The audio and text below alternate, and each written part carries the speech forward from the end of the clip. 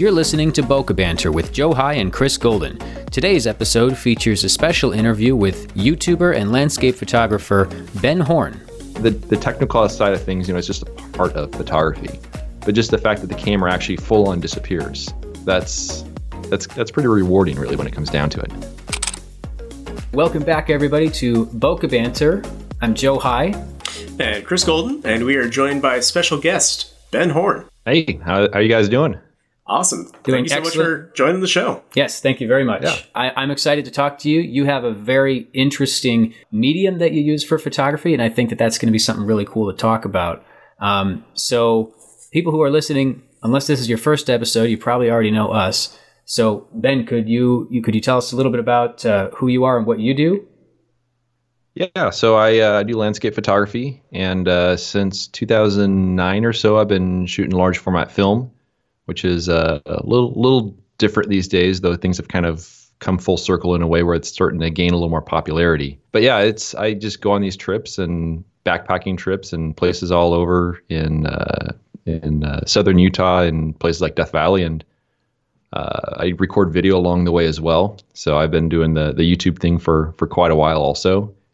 And it's just kind of evolved into something where it first was just kind of for fun, but just kind of evolved into kind of a career path at a certain point, and it's kind of fun. Kind of a career path. So is this? Yeah. Is this something that like you spend all of your waking hours doing, or does Ben Horne have other endeavors that he pursues besides? This is not a lot of other endeavors when it comes down to. I mean, I have a day job. Actually, when I graduated from college back in 2004, and at that point, like YouTube didn't exist, and so it would have been really difficult to try to pursue photography as a living. But through the years, things have changed, and it actually becomes somewhat feasible now. But yeah, I had this strategy a few years ago where I decided to take one day off my my work week, and then so just working 4 days a week instead of 5 days a week. And then that evolved, the following year, I took it down to 3 days a week. And just with that extra time sort of dedicated towards my photography and just all the other stuff to do in the background and going on more trips. And then as of the first of this year, I'm down to 1 day a week. So wow. It's kind of this really slow transition to full time. That's fantastic.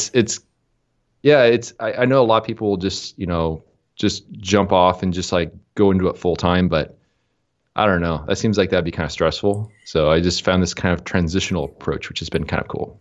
That is so inspiring to hear, because I'm actually doing the same 9 to 5 Monday through Friday grind. But I know that you're in the weekend warrior phase. Yes, absolutely. Yeah. But I have slowly been trying to wean myself off of that a little bit and try and develop a lifestyle that's more suitable to photography when I can take it. Yeah, Chris and I both primarily do more portraits and weddings and such, so we deal with a lot more people.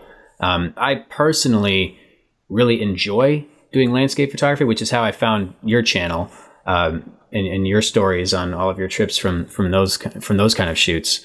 That really attracts me, but I have yet to figure out how to make it a full-time thing. So I'm doing a lot of weddings and such. But the purpose of this show is to talk about photography and what it's brought to different people's lives in a sense of being an entrepreneur, being self-employed, or just pursuing a passion. And one thing that I really like about your channel is that there's a lot of channels out there and they're useful. I don't want them to go down, but there's a lot of channels out there that are really like 1,700 episodes on how to use the exposure triangle. Mm-hmm. You can only watch so many videos on what aperture is and how to use a strobe and stuff. I guess you don't really have that as much because your medium is so unique. But you really focus more on the experience of these trips that you take on. And I know you already said this, and I'm sorry because I missed one part. You said you've been doing this since 2004? Well, 2004 is when I graduated from college. Okay. And I've been interested in photography since a little bit before then, but it was 2009 when I started doing the trips. And actually, what was the story behind it was back in 2008, 2009 when the economy dropped out. I was working at a camera shop then. I still do work there now, just one day a week. But if you're working at a camera shop and the economy drops out, there's not a lot of people with lots of money to spend on camera stuff. That's just kind of a luxury at that point. And so the owners were kind of like, if anyone has any ideas on what we can do to kind of stay in business, I just kind of like raise my hand. I'm like, I'll take time off. Don't pay me. Just go to Utah. I'll go take some pictures there. And that was actually what started the whole, going on the winter trip, the spring trip. And, then the economy got better, but I still kept doing that same thing. And for many, many years, it was just, unpaid trips because it just allowed me to go off and start building this portfolio. And then actually kind of to what you're saying, Chris, about, trying to balance the day job with the other stuff. I got to a point where I didn't have enough time in the day to do the photography stuff and have the full-time job. And so I started getting up really early so I can start doing stuff before going to work, catching up on emails and stuff like that, which I still do, which actually turned out to be a really, really good thing to do because it gives you that sense of accomplishment as you kind of start doing stuff throughout the day. But eventually I realized I just need more time. That's why I started thankfully my job was such that I can, say, hey, I just want to work 4 days a week. And then, I had that, 3-day weekend basically where I can do the photography stuff. And that just evolved through the years. So I know it won't work for everyone's job, but if you have a day job that's willing to work with you, something like that, at least, it serves as a pretty good, smooth transition instead of just, guess I don't know where my paycheck's coming from this month. That gets a little dicey. Yes, it does. So tell me a little bit about your format. So large format is very fascinating to me the more that I'm learning and reading about it. Firstly, how did you get interested? Secondly, how did you choose it to be?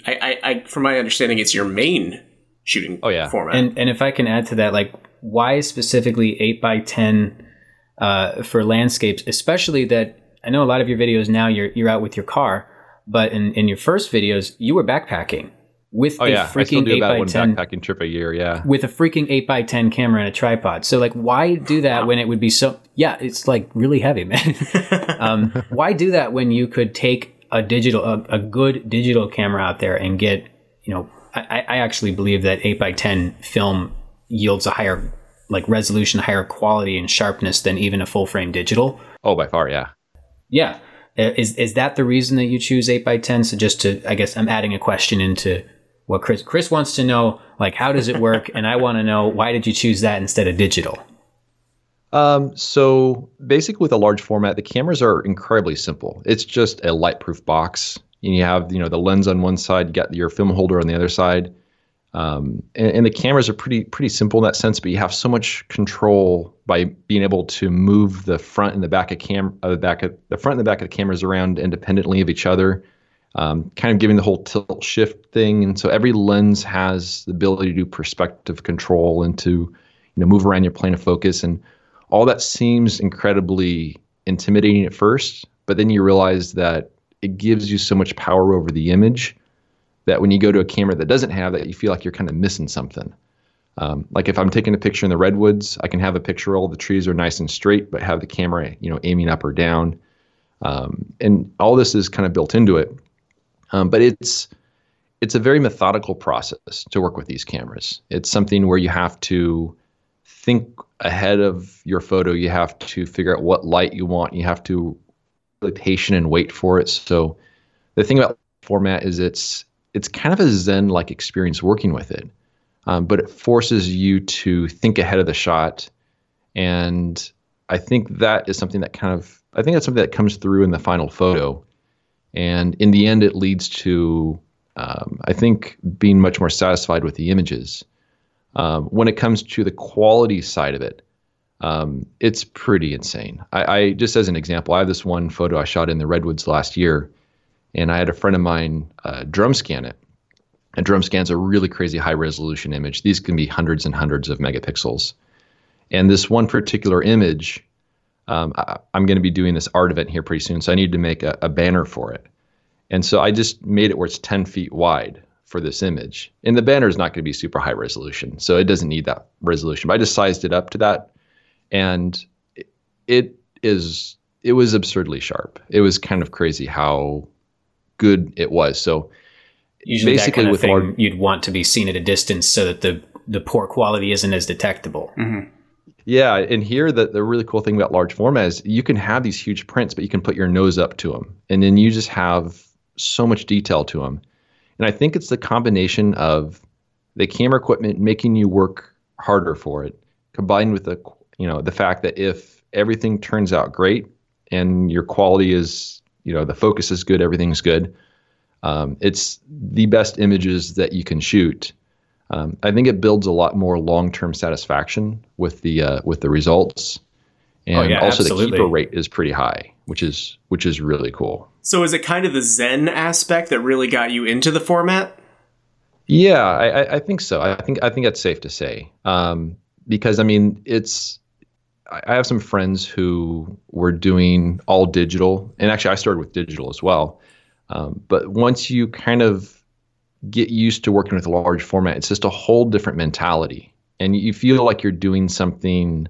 You feel like you're creating something. It's kind of hard to explain, but when you see the final result and see what all that work translated into, I think it builds just so much more long-term satisfaction with the images. Right. It's a much more intimate process than just taking the SD card and popping it into your computer. It sounds like it's even more intimate than just shooting like with an SLR, but with 35 millimeter film too. And again, Chris and myself, neither of us have the experience of shooting with 8x10 cameras, but I think we both at least shot film before, right? Did you at least do it in school? Yes. Yeah, I think you should do it more, to be honest. I certainly need to do it more, actually. That's the biggest thing I need to learn. I think it's great because, and I'm speaking specifically with an SLR that's just 35 millimeter film, but even that, because you don't have the ability to just, what's the term, spray and pray? Mm-hmm. Yeah. Without that you can't ability, take the machine gun approach. Exactly. Yeah. No. Without that ability, you have to be deliberate. And I've actually found that just by shooting, again, not an 8x10, but even just shooting with a roll of film, I'm way more deliberate with how I would shoot. And there was a period of time where I was just shooting with film for the fun of it. And then when I went back to digital for jobs, I noticed that my ratio of, like, even at a wedding, like the ratio of the photos that I kept versus the photos that I culled went way high. Well, I don't know if the word is higher or lower. I kept a lot more. Right. Like if I shot 1,000 photos, I was going to keep a lot more than I did before. And I really liked that. And I think that there's a huge value to photographers taking the time to learn how to forcing themselves to have to compose correctly and expose correctly the first time, instead of like, well, let me try 18 different things and I'll see what looks good later. Right. I think that grows you a lot more as a photographer. And I think that you're right. It's very much a Zen process. And I would venture to guess that it's easier for you to be like in the moment, just viewing those scenes and those landscapes.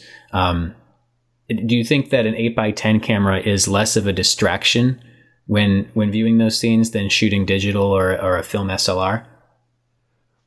So the thing with film is, so let's say that there's a scene I'm photographing. So I get everything all set up and everything, and then you put the film holder in it. Once you have that, you're simply just standing next to the camera. You're not looking through a viewfinder. You're actually sitting there looking at the actual subject itself, just with a shutter release in hand. And it's almost like the camera kind of disappears in a way. Even though you're standing next to this big camera, it's like it's not even there. And you're just sitting there staring at the subject with your eyes, holding up a cable release and just waiting for that time when the wind settles or something is just right. And then it's just the thing with large format, which is kind of maybe surprising to some people, is that the moment you actually shoot a photo with these cameras, it's almost a little bit of a letdown, because there's this buildup of setting up the camera, get everything set. But when you shoot the photo, it's just click, just like this tiny little click that doesn't seem proportional to the size of the camera. You would feel like there's a little bit more pomp and circumstance to it. Yeah. Like you'd expect fireworks to go off. A clack and trumpets in the background. Yeah, you did it. You expect something. I mean, like if you're sitting there with a mirrorless camera, it might make more of a sound than the 8x10 does. And actually, there's times if I'm sitting, like there was a photo on a recent trip I took to Zion. It was in wintertime. I'm shooting along this river. There's this cool reflection. And so I'm sitting there right next to the river. So I have to have my head right next to the camera as I click it to make sure to actually click the shutter, because otherwise I can't even hear it. So it's definitely a very interesting experience in that way, because the camera just kind of disappears once it's set up. And so, I don't really like the technical side of things, it's just a part of photography, but just the fact that the camera actually full on disappears, that's pretty rewarding, really, when it comes down to it. Yeah, we were just talking about this in the last episode, actually. Are you familiar with the movie Secret Life of Walter Mitty? I've heard about it, but I've not seen it. There's one specific scene. You should watch it. With a film photographer who's talking about just living in the moment and kind of not letting yourself get lost in the shot. Mm-hmm. And that rings true for a lot. If anything else, you should watch that movie just for the landscapes that they were shot in, because it was in mountains of Afghanistan and Greenland, Iceland, like these beautiful landscapes. And it's worth watching. I had to convince Chris to watch it, and we just made it a whole subject of our last episode. But cool. It is. We were talking about it because the main plot of the story is about this character he kind of has a boring life, and then he's forced into this situation where he really has to take a lot of leaps of faith and experience things that he wouldn't have had the nerve to do before. And we were also watching how it's important when you're in those journeys, like trips to the national parks or whatever you're in, is to experience the moment and not be distracted by things like agendas or camera settings. Excuse me, if you can help it. So that's why I was asking about the 8x10 right there. Yeah. So there's definitely something to be said about that. And the other thing too is there's certain things on large format that are rather intimidating to shoot. So a lot of the traditional landscape stuff, like the grand landscapes, the huge scenes, those scenes can actually be really frustrating to shoot. And when I was on my recent trip to Death Valley, which I'm still working on the videos and stuff for, and there was one moment where I got there at like 2:00. I set up the camera, I'm waiting for it, and then the light just happens so fast, and I kind of like freeze up because I have to like meter things and do this, and it just like, I don't know, I had like a brain freeze, and it was really frustrating. But that being said, when I got the film back, it still turned out fine. But it also can be very frustrating at times, which is why I oftentimes go for like the smaller scenes on the ground and the stuff that's much lends itself so much better to that format, because all the crazy detail and all that. But it can be frustrating at times, but you got to pick your battles, and that's actually one of the cool things about large format, because it forces you to do that a little bit. Large format is one of those mediums that I have yet to try. It's like on my list. Mm-hmm. Like, I got to try a large format, but haven't got around to it yet. Yeah, it takes a certain mindset. It really does. You can't just kind of go out and casually take photos. You have to be really just kind of like in a certain zone. And that's why I don't do any local shooting at all, because I really just need to like pile everything in the back of my truck and just take off for a week or so. You need to separate yourself from normal life. Yeah, just no distractions, nothing else. I just have to get out there and just focus on it, because it is really a lot of work just to do everything that needs to be done to shoot those cameras. But it does come through quite nice when everything does work out quite well. Yeah, that's what I love about landscape photography, is like, if to do it right, you really do have to kind of go into a meditation. You have to separate yourself. I've taken trips myself too, and I want to take you on some trips too. Just FYI, that's coming down the road. Great. Okay. Boca Banter on the road. Yeah, Boca Banter from the top of a mountain or something. Yeah, my passion, like, I guess the landscapes that I like the most are really mountainous landscapes. So I know your favorite park seems to be Zion. Is that right? Yeah. It's very, very, a lot of stuff in the pretty small park. So it's amazing. Pretty productive there. Yeah. I love watching those episodes from Zion, especially. Have you ever been there before? Nope, it's on my list. Where I've been is more of the mountains out west. So like my favorite park is Grand Teton National Park. Yeah, just south of I've Yellowstone. Been there, but I haven't explored it very much. But I was actually there for the eclipse in 2017. Oh, it was score. Wow. Yeah, I was on the beach for the eclipse. I wasn't taking any pictures. I was in a parking lot. I wasn't taking any pictures either. I was still trying to figure out how to not get blinded. Yeah. Everyone was saying, don't look at the sun, don't look at the sun. I'm like, wait a minute, isn't part of the sun blocked? Like, wouldn't it mean it's safer to look at the sun? But I don't know what I'm talking about. So if you're out there listening and there's an eclipse happening tomorrow, don't look at the sun. Don't take my You were advice. also the guy who took 4 really, really dark sheets of glass and put them in front of your camera to think if they'd work as a neutral density filter so you could take a shot of it. Yeah. I mean, I didn't have the filter that I needed, so I was, playing MacGyver, and I got those like it was those shields that welders have. Mm-hmm. It was that glass. I don't even know if I take it used you weren't in the path of totality on that one. No, but it did get significantly darker. We were in North Carolina, so we were still just seeing like a crescent sun, which blew my mind anyway because I'd never seen a solar eclipse before. Yeah, it was pretty crazy. Even like that last, because we were like right smack in the path of totality on it. We were just right at the visitor center at Grand Teton. Oh, but like it was pretty crazy where, even that last before it drops into totality, it was crazy bright. But once it dropped into it, it was weird. It was weird in a really good way. So it was. I see why people are daytime. Really into it. Yeah. I wish I had known it was right in Jackson Hole. I'd been like, hey, we're not going to the beach this year. We got to go to Wyoming. Oh, yeah. Yeah, I was expecting crazy crowds, but it really wasn't all that bad. And I have a friend who lives in Tennessee, and it actually just the path of totality went like straight over his house, which was insane. Wow. Yeah. So it's definitely worthwhile if either of you guys have the chance to view one of them in totality. It's indescribable. That's the easiest way to say it. My first trip, my first like adventure, if you will, it was actually to Grand Teton National Park. And like it made such an impression. I actually have a tattoo of the mountainscape on my arm. Which, cool. Yeah, I know we're video chatting, but I'm not going to bother taking off my hoodie because it's freezing and we're not recording video, but it's there. But yeah, just the experience of separating myself so much because, we're in New York here. So going to Wyoming is actually a pretty big deal. And totally isolating yourself. If you do go to Grand Teton, what you need to do is you need to go into Cascade Canyon. Okay. Yeah, that's gonna be your best hike up there. My favorite spot was there were 2. One was at a pass called Hurricane Pass, and there's another one. There's a lake called Lake Solitude, both of which are fantastic scenes. So there you go. If you ever go to Grand Teton, they sound like they're appropriately named too. It sounds like very descriptive for how the places can be at times, and perhaps most of the time. I bet Hurricane Pass normally is much windier than it is because it's like on top of a pass, but it was actually very, very still when we got there. That's good. But it was incredible. Lake Solitude, you get there in the morning, the water doesn't even ripple. And there's this crystal clear reflection of the mountains behind. It's stunning. And I had never even seen mountains before. So, but sorry, I talk. If you get me talking about, I really, really like. He does go on tangents from time to time. Yeah, I'll cut myself off here because we have a guest today. But we do. We like talking stories on this show. So I was going to ask you. You've taken many, many trips at this point, and you've got many of them documented online. So I'm going to actually ask the annoying question first. What was the worst experience that you've had? Worst trip or like went all south? And then I'll ask the reverse.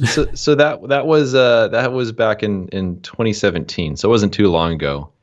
It was a trip to Death Valley, and it started with me destroying my camera. So it's always a great way to start a trip. Yeah, pretty bad. Ooh. Yeah, so it was one of my 8x10s. I have this thing where I'll set up a camera and then I leave it in place overnight, which sounds insane. It does. I've seen you do that. And I'm like, what is he thinking? But that's like the only way to shoot some of these early morning shots. And I weighted it down with a bag filled with lots of rocks. I mean, it was heavy, but still, I was sleeping in the back of my 4Runner that night, and I don't know, maybe like 2 o'clock in the morning, something like that. My 4Runner starts getting like battered around the wind. And I knew right then and there, the camera's probably not so good a shape. And so next morning, sure enough, it was in pieces on the ground, shattered. I have a backup camera, so I was able to use that. But then the next day, my 4Runner was the engine wires were nibbled on by rodents. So my car was disabled. Say that again? I thought you said something about rodents. Rodents, yeah. Oh, yeah, they I thought that was. I thought that our Skype call was being messed up.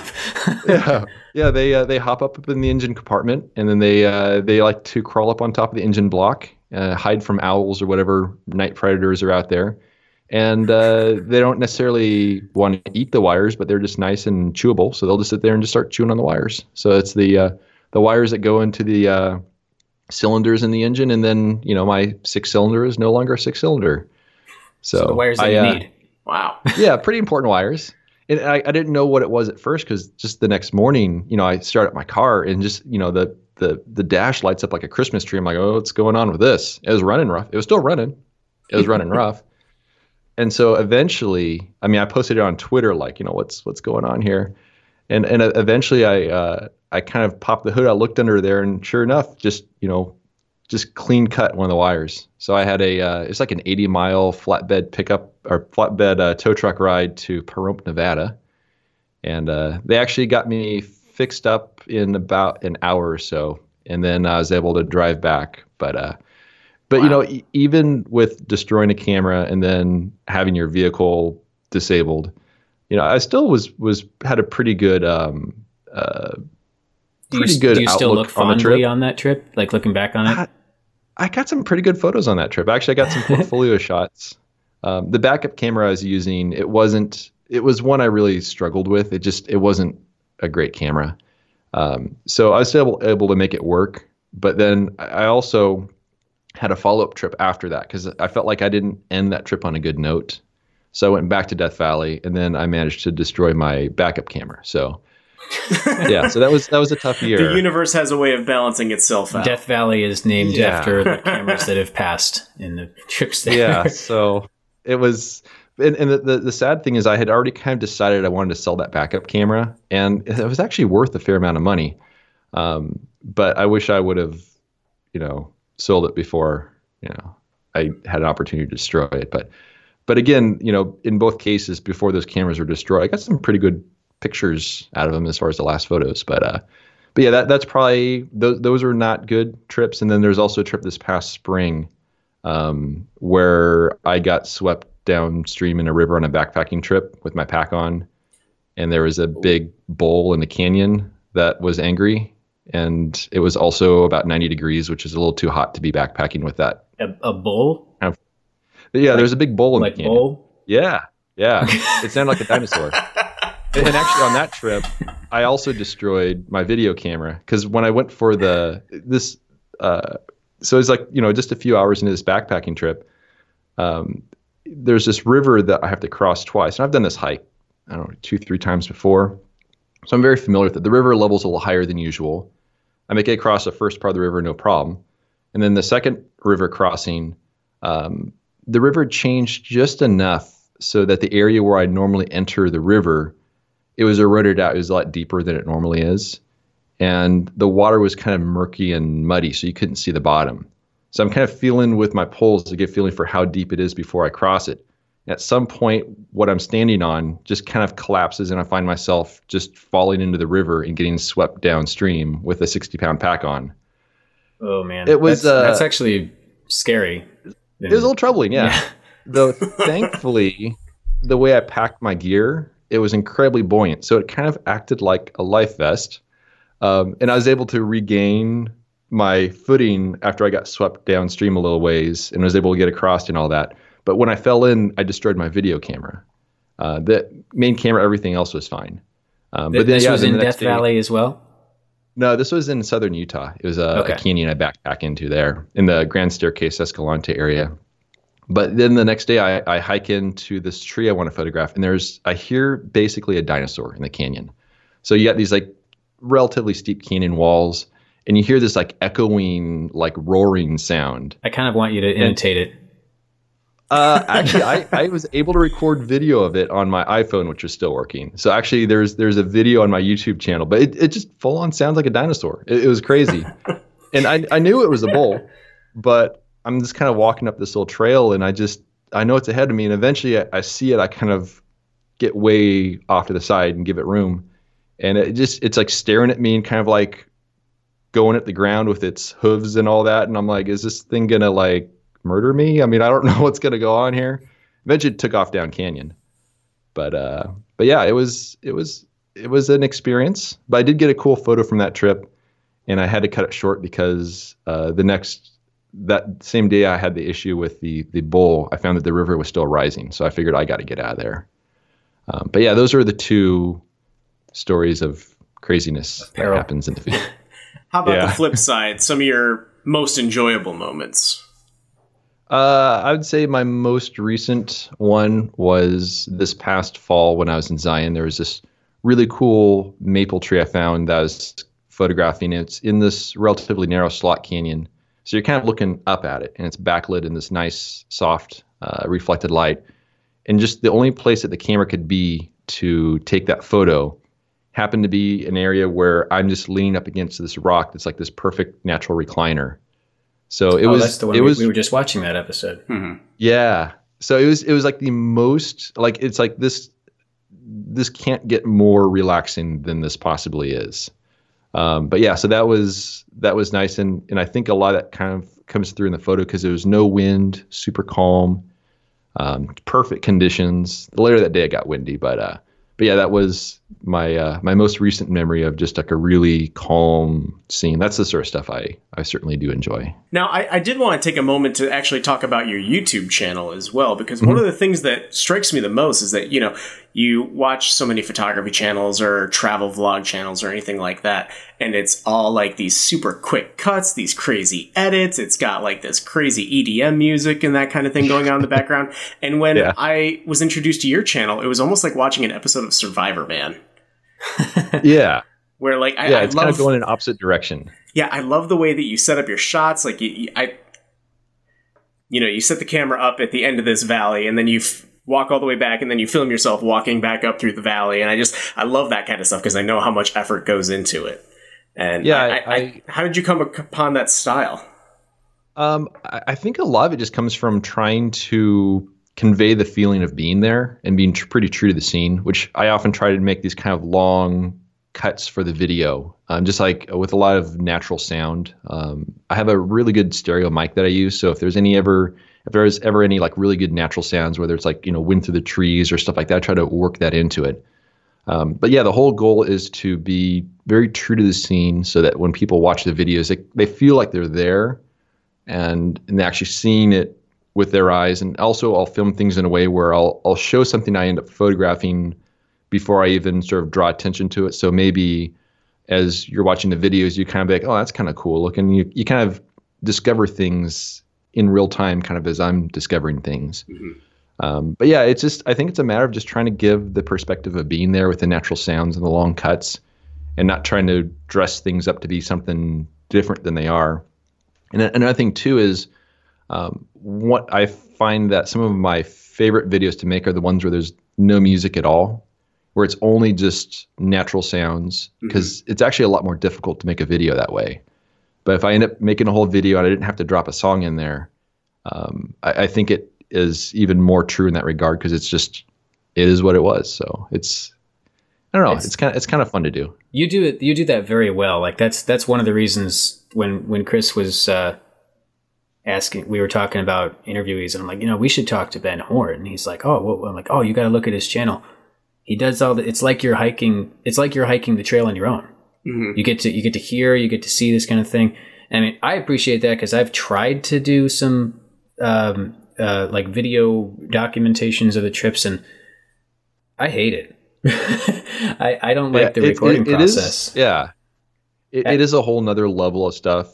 But I think at a certain point, just kind of figure out what you need to make it work. And there's certain things that look really awesome on video, but they don't photograph very well. Yeah. So usually if I'm hiking out and I see something, I'll see like some really cool stretch of canyon, and I'll look at it. I'm like, can I take a photo here? I'm like, I just don't see a photo here, but I'll make sure to get some video of it. Just because it's a way of, having the two different mediums of photography and the video. There's a way of sharing these scenes. Even if I can't find a way of shooting a photo of it, I'll find some way of showing it for video. But I just love those scenes with those natural sounds. And there'll be times I'm hiking somewhere, I hear some really awesome crickets. I just stop there and just record a bunch of audio of the crickets and kind of, work it into the videos in other places and stuff. Just adds to the overall vibe. Not only do you get the travel aspect of it, but it's almost like an ASMR effect, where it's just kind of nice to hear these beautiful sounds of like the crunching of the stones and like a snap of a twig and then the wind through the trees. It's such a relaxing style. I think it works really well. Yeah, actually, I'll let you in a little bit on, well, not too far in my personal life, but I'll give you a little snippet because I just had well, I didn't have the baby. My wife just had a baby, and congrats. Thank you. Yeah, it was 6 weeks ago today, actually. Oh, wow. So, which means I'm still tired. But I actually, having never gone through that process before, or rather never watched my wife go through that process before, kind of a stressful day, as you might imagine. And at the hospital, when we finally got to our like recovery room, and we were gonna spend the night and chill out, and we were like, okay, no more contractions, no more all this stuff. And I was trying to settle down. I'm like, you know what? I just want to watch some YouTube. Guess which channel I went to? I kid you not. I got one guess. Go for it. I don't know. It could be me. I don't know. PewDiePie. No, I'm just kidding. I was actually watching your trip to the Redwoods. I went to your channel because I'm like, I want to see I want to see some landscapes and stuff, but I hadn't actually seen the Redwoods, and I just thought, you know what, that looks like a trip that I'd like to take right now. Forests are less intimidating than the mountains, and I just would like to hear something really relaxing. It really helped. So thank you for doing those episodes. That's awesome. Yeah. Yeah, one of the things with those trips is just there's no way to capture the actual true feeling of being there. But man, it was fun. There was so much like the bird sounds to work with, and just all the beautiful scenes and all that. I'm really looking forward to heading back there again this year. Now that I've kind of getting a little more feeling for it, but yeah, it's such a calm place, and I'm glad that came through in the videos because it really is a really cool spot. It was very relaxing. What projects do you have upcoming that you're really looking forward to? Like, how far in advance do you plan all of your different trips? The trips are planned pretty far out. Many times I need to have campground reservations, and I'll book those like 6 months out. So, I mean, I've got the Redwoods coming up. I'll do a backpacking trip somewhere to southern Utah where I won't get swept down a river or get attacked by a bull. same spot, but we'll try not to make that happen. Or so the plan goes. Yes. And then the other thing too, which is kind of came up, is actually I have a book coming out too. Yeah, I wanted to ask you about the book. Tell us about this, because this is a pretty big project. Yeah, so it's being produced by Kozu Books in the UK, and they do all these really awesome art photography books. And they reached out to me about doing a book, and it's something that I had on my mind for a while now, so much to the point I even came up with a title for it back in like 2014. I want to call it Between the Wind because that's something that all my photos have in common. I'm always sitting there kind of waiting for that break in the wind to start the exposure, because oftentimes the shutter speeds are kind of long and the leaves are moving and stuff like that. But yeah, they reached out to me about creating the book, and it's now in the works. And so it'll basically be many of my images for the past decade, which is how long I've been doing the large format stuff. And it's a lot of pages to fill, especially with large format where you don't shoot a heck of a lot. But now I do have enough images to actually, fill the pages and make the book. And actually, it went on pre-order today, and it should be shipping sometime in June. But yeah, I'm pretty excited about it. I think there's something so special about seeing, photos in a book form, but also, a whole collection of stuff spanning a decade. That's kind of a cool. It's like I don't know. It's just kind of a nice way to cap off, the first 10 years or so of working with the landscapes and working on film and all that. Yeah, it represents a lot of time that you put into it. For those who want to check it out, where would we go to check that out? Would it be your website? Yeah, so if you just go to my website, benhorn.com, you'll see it linked to on the first page. It'll take you to the Kozu Books website. But yeah, there'll be like a standard edition, and then there's a collector's edition, which has also a slip case, and there's also a print included with it as well. But yeah, it's a really cool project, and it's already starting to take shape, but I'm really looking forward to see that final result and kind of see everything together. So I think that'll be really special. There's something so cool about seeing all of your work collected in a physical book that's just like, a portfolio you can change all the time and like put things in and or out. But like having an actual printed snapshot of your experience, that's got to be something incredible. Oh yeah, and also the process of seeing the images that pair really nicely with each other, and you can have it where images on facing pages, and it just kind of gives a whole different perspective on those photos, and they kind of play off each other. So it's like this whole nother level of creativity when something gets bound in book form. So yeah, and so as the saying goes, I'm looking forward. No photo is complete until it's printed. Very true. That sounds good to me. Yeah, there's a lot of truth to that. So what would you say? What advice would you give to people who are wanting to do more? Wanting to see more, wanting to experience more. Go to parks, maybe take pictures with somebody who's on the edge, waiting to take that leap. Chris. Chris and Joe's trip to whatever needs to happen in the future. But what would you say to people who maybe haven't done this yet, but maybe they watch your videos or they see pictures online and they're like, oh, I wish I could be the person experiencing that. What would you say is keeping them from doing that? What advice would you give them?